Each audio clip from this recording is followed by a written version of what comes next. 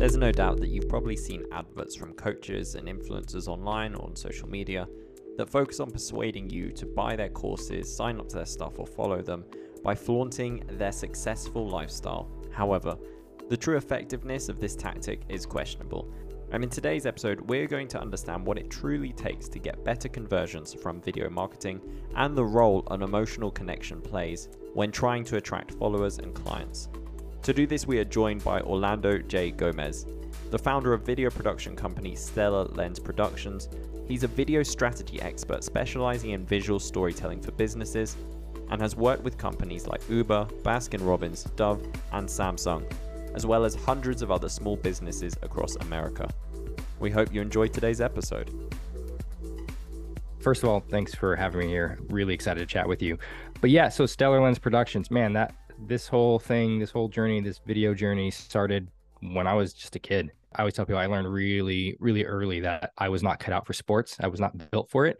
So I had to find my way elsewhere, which is funny because my family, they're all very athletic people. So I fell into arts and, acting, and then eventually into video.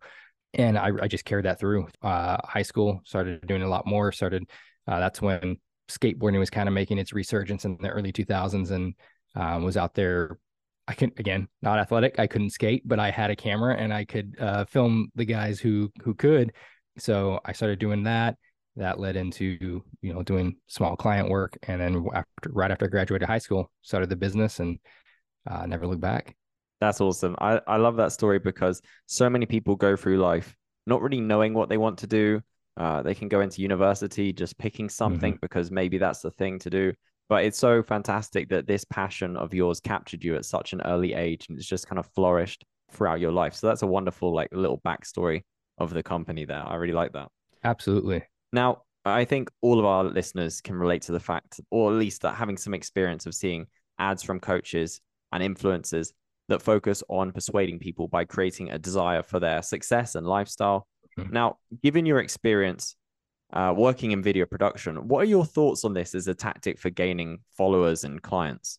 Yeah, so it's interesting because there is definitely a time and a place for that. There's not a whole lot of really hard, fast rules when it comes to video marketing, just in video production in general. But I do think that you have a much narrower window of opportunity and success when you're doing that, because you have to find somebody who is already ready to buy, so to speak, right? Like they need that exact thing, that exact lifestyle that you're pitching, and they can identify the problem in their life that's preventing that. And you have to be specifically saying that is the problem you're going to solve or overcome. And then they're going to have this dream life after the fact. So if you don't have a problem with lots of people coming to you already, and you're needing a sales tool, so to speak, to just give them that final push, then yeah, great. Lifestyle is gonna be a great way to sell, because you're painting the picture of what life's going to be like after the fact, when they already know that that's the lifestyle that they want to have. But I would say for the vast majority of the clients I work with, that's not really their target, right? They're trying to drive traffic. They're trying to reach more people. They're trying to kind of get in their headspace and just be on their mind when they're ready to buy, or when they start considering their product or service. So I think it just depends on what your purpose is and what you're hoping your outcomes are going to be. But generally speaking, I don't really recommend the lifestyle approach anymore. Yeah, I can understand that. Also, personally, for me, from my perspective, I mean, I know there are people out there that love this sort of thing, but I find the idea of someone presenting their entire life on social media or wherever it is so overwhelming. That must be so tough. Like, it's almost like you can't live your life. You just have to always be thinking about how you're going to present every moment. I mean, like I said, there are people out there that thrive off that, but I feel like that's like a personal prison to live in, of constantly needing to present your life to the world. Absolutely. And it's funny because I'm a content creator. I'm a video guy. You'd think that I crush it in that department in social media. And I don't. I hate it. I hate being forced to feel like I'm always working. And it's funny because we'll go on vacations, we'll do things, and I'll still capture stuff on my phone and in all the correct social media algorithm loving ways, but I'll never post them. It's just too much. It's too much work. For me, it's like, it's not important enough. It's not really my brand to share every little bit about my life. So yeah, I can't fathom having to do that day in and day out in order to stay in business. Like that's just, I couldn't do it. There's no way. Yeah, you mean both. I feel exactly the same way. I mean, I love content creation, obviously a podcast host myself and so involved in the world of podcasting. But like, yeah, like you said, just there's something about social media that I feel like, I don't know, it's just different, exists differently. But Mhm. I would love to know, like, so we spoke there, like, that doesn't necessarily work for everyone. So if our Right. listeners are listening and they're thinking, well, I need to know what works for me, like, how can entrepreneurs and business owners in our audience figure out the messaging their audience is looking for in order to get better conversions from video marketing? Absolutely. So there is a bit of a translation that happens between your, your written copy, your brand position, and so on, and then what makes it to video. So there is a little bit of a nuance that has to happen there, just in the way information is conveyed and through video and that medium. But really, the main thing that I always highly emphasize is making an emotional connection, appealing on an emotional level, and really focusing less on yourself, your business, your product. I always tell people, like, don't talk about how you have the best product, the best service, the best price, because those kinds of things, for one, everybody says that, but two, your customer kind of assumes that, or they're expecting that. If you don't have a good product, if you don't have competitive pricing, if you're not a good person with good customer service skills, you're not going to be in business. So we shouldn't talk about the given. At the end of the day, two things are happening. One, your customer wants to know that you can actually do the thing that they need done, solve the problem they need solving. But two, there has to be a draw to you. Why you over the hundreds of other service providers in your industry, in your area? And so personally, I love doing that through comedy. Comedy is memorable. It sticks in your brain. It's shareable. It's a good way to create a brand awareness and filling out your form fills, et cetera. But it doesn't have to be that. We also do dramatic things. We also do heartwarming things. But this idea of really focusing on a theme, focusing on an emotion, and then tying that back into your business. I think that's a really important point, and I like this emotional connection. To be honest, that's one of the things that really stood out for me when I saw your work. I thought, you know what, this really hits the nail on the head for our show because we talk about the fusion of technology and psychology. So this emotional Right. connection that you speak of is, yeah, it's so fascinating to me. I know I'm putting you on the spot a little bit here, but do you have any clients that come to mind which you've worked with that you could give an example of, like when this kind of emotional connection worked well? Yeah, absolutely. So as a general rule, I try to always push my clients in that direction one way or another, even when we're doing talking head type videos, right? Explainer videos or meet the staff kind of videos. Like we still try to find a way to get to this emotional level. But I think the biggest indicator, the biggest win that we've seen when we really leaned into it, I had this client that had an automotive shop, car dealership. And I'd been doing work with him for a number of years, and we've done a bunch of different little small scale, your typical local car lot commercial type stuff. And they were doing well. They were doing fine. So I went to him with this idea that I wanted to do a commercial where I told him, you're not going to be in the video. Your staff's not going to be in the video. Your dealership's not going to be in the video. We're never going to see the exterior of the building. Your cars will be in there, but only in passing, in brief moments. And I really just want to focus on your customers, who they are and what they're about. And at that time, they were coming up on their 100-year anniversary, which is pretty awesome. And so it was really easy to kind of get into this idea of, we've been around for 100 years and, it's a family run business and it started with grandpa and, all that stuff. And I really wanted to not go down that road of talking about them to celebrate them. I wanted to talk about their customers because it's their customers that have kept them in business for 100 years, right? So he wrote this script where we see a guy writing a note and he puts it on the windshield of a car and then he walks away.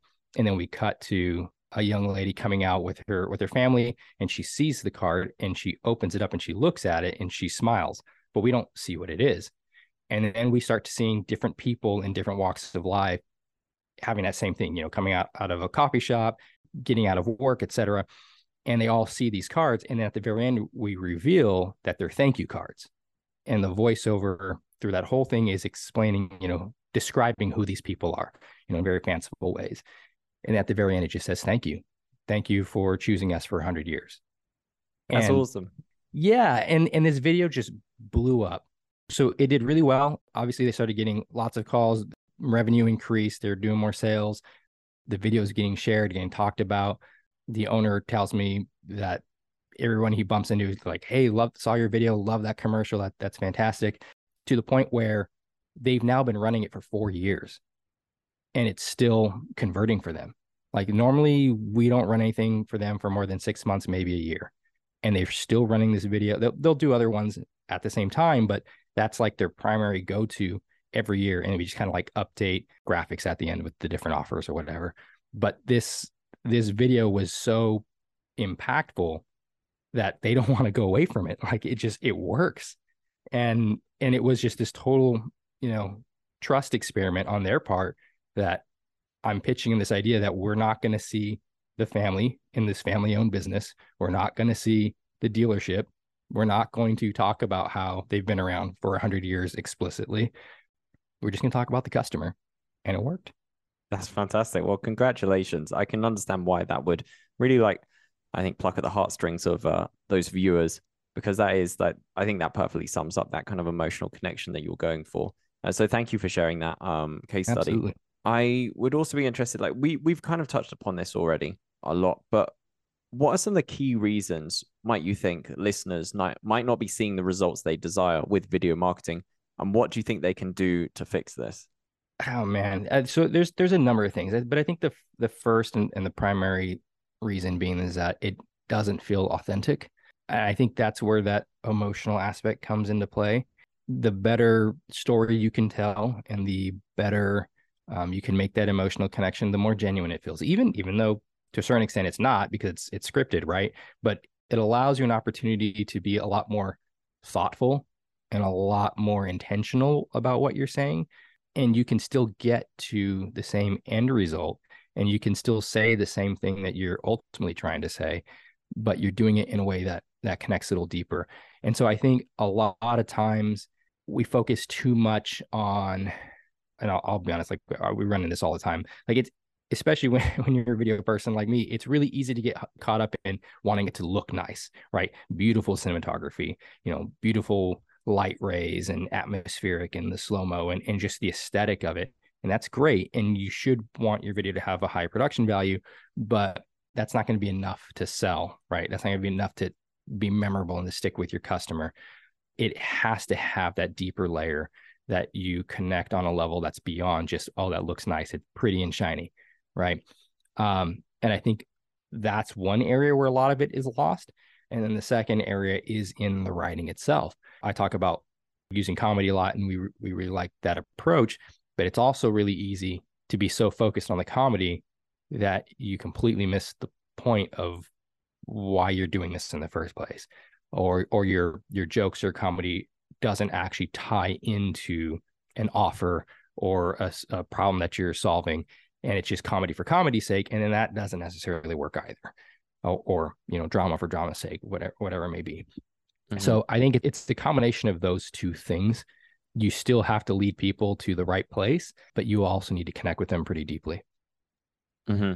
That makes sense. And I have to say, I think that people have a natural sense for understanding authenticity. I think when you come across as fake, there's just a gut feeling.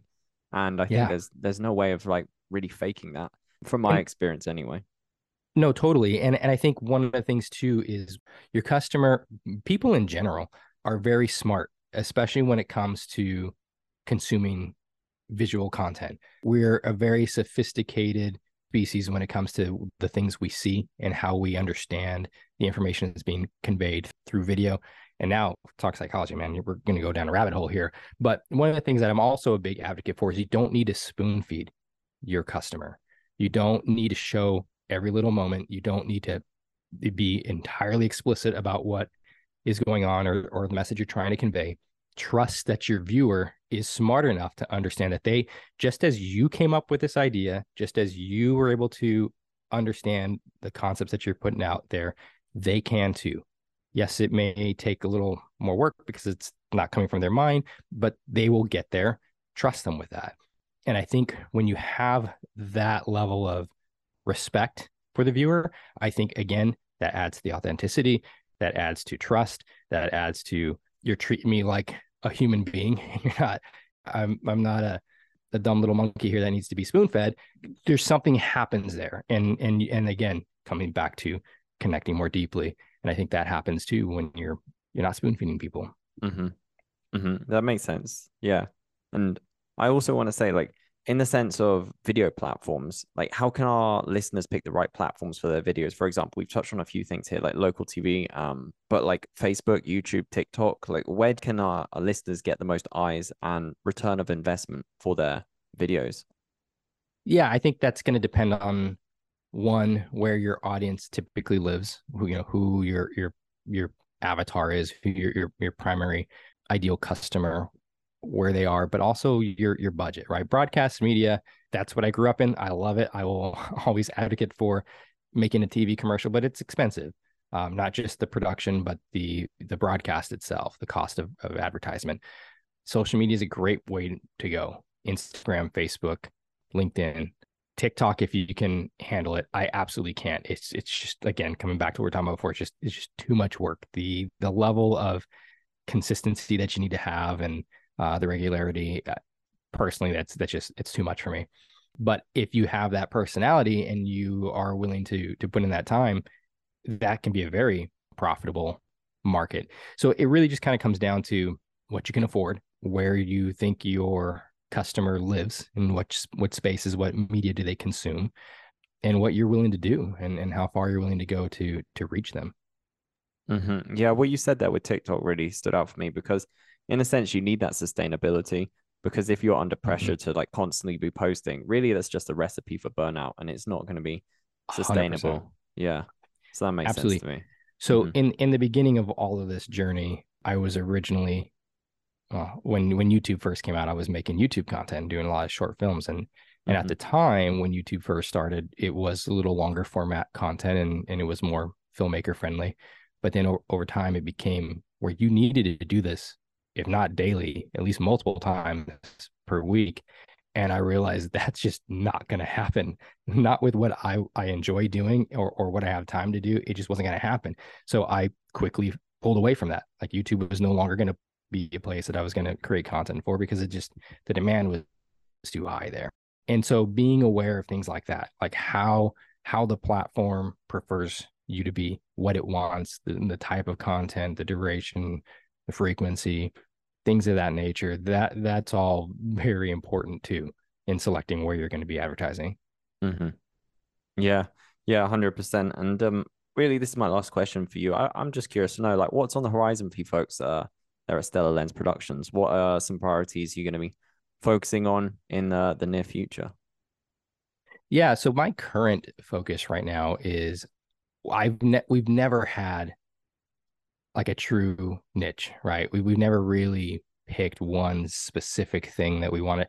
I mean, to a certain extent, you could say it was the narrative storytelling aspect. That is definitely our specialty, but it's not like industry specific. And so one of the things that I wanted to really focus on, and kind of experiment with this year, is creating just these different silos of very specific industries that we want to tackle and use very specific language for, and kind of create models for what that looks like. So that way we can more easily target specific businesses and show, this is what this practically looks like for you and your industry.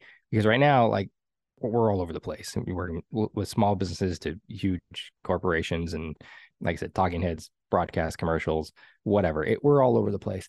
And so sometimes it's kind of hard to translate and get them to understand what we can do for them, because all of our samples, all of our past works are so very different, and not their industry. So I think really focusing on getting specific while still being open to doing all these other things is a new goal for me. But yeah, I think, but still not losing who we are, just kind of repositioning ourselves and trying to make things a little more clear for the customer. Awesome. Fantastic. Well, I hope that it's a a smooth transition for you folks, and I hope 2023 proves to be a very prosperous year for you lot there. And if people are listening and they're interested in working with you, what are the places you'd like to send them to? How can they keep up with you personally? And yeah, what should they do to follow you folks at Stellar Lens Productions? Absolutely. So you can follow me personally on Instagram. That's usually where I do most of my interactions there.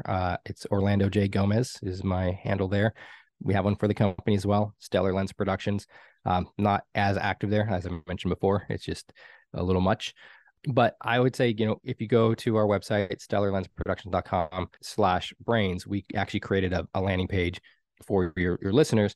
And we're actually going to be offering a free marketing assessment for your listeners. So they can go there, fill out the form, let us know who they are, and we'll set up a time to chat with them, kind of walk them through this whole process and kind of figuring out who they are, what their messaging should be, how they can approach video marketing going forward. And then we literally give them like this, we call it like a marketing playbook. Like it's just like, here's everything we've come up with based off of our conversation, and now go execute. So one fun little tidbit, like I said, I started in video really young. I made my company really young. So the name is really dumb in that we spell lens a little unconventionally. So it's Stellar Lens, Lense. People always forget the E and they end up in nowhere land. So Lense is lens because, yeah, early 2000s, and I was young and I didn't know any better about not confusing people. I love that disclaimer. That's fine. Don't worry. We're going to include all those links in the episode description. And thanks once again for tailoring that for the listeners. And yeah, it's been a real pleasure. I really hope that you folks are able to continue producing like entertaining, heartwarming, and hilarious content. Well, not even content, but adverts and videos for all the clients you work with. Yeah, fantastic. Thank you so much for joining me. No, thank you. Thanks for having me. Growing a company has many hurdles, from securing funding to expanding your business capabilities to ranking better on search. Each business challenge is uniquely complex. The solution to these challenges is growth-focused digital PR and marketing, and that is where our sponsor Publicize comes in. Publicize sets itself apart from traditional PR companies. It does not charge large retainers or churns out press releases whether you've got a newsworthy announcement or not. Publicize builds businesses' online presence and gets high-quality PR and media coverage for startups and entrepreneurs who are priced out of a broken PR industry. What's more, listeners of Brains Bite Back can find the tools and resources they need to overcome common hurdles that many startups face when trying to generate long-term growth by visiting publicize.co/BBB. That's publicize.co/BBB.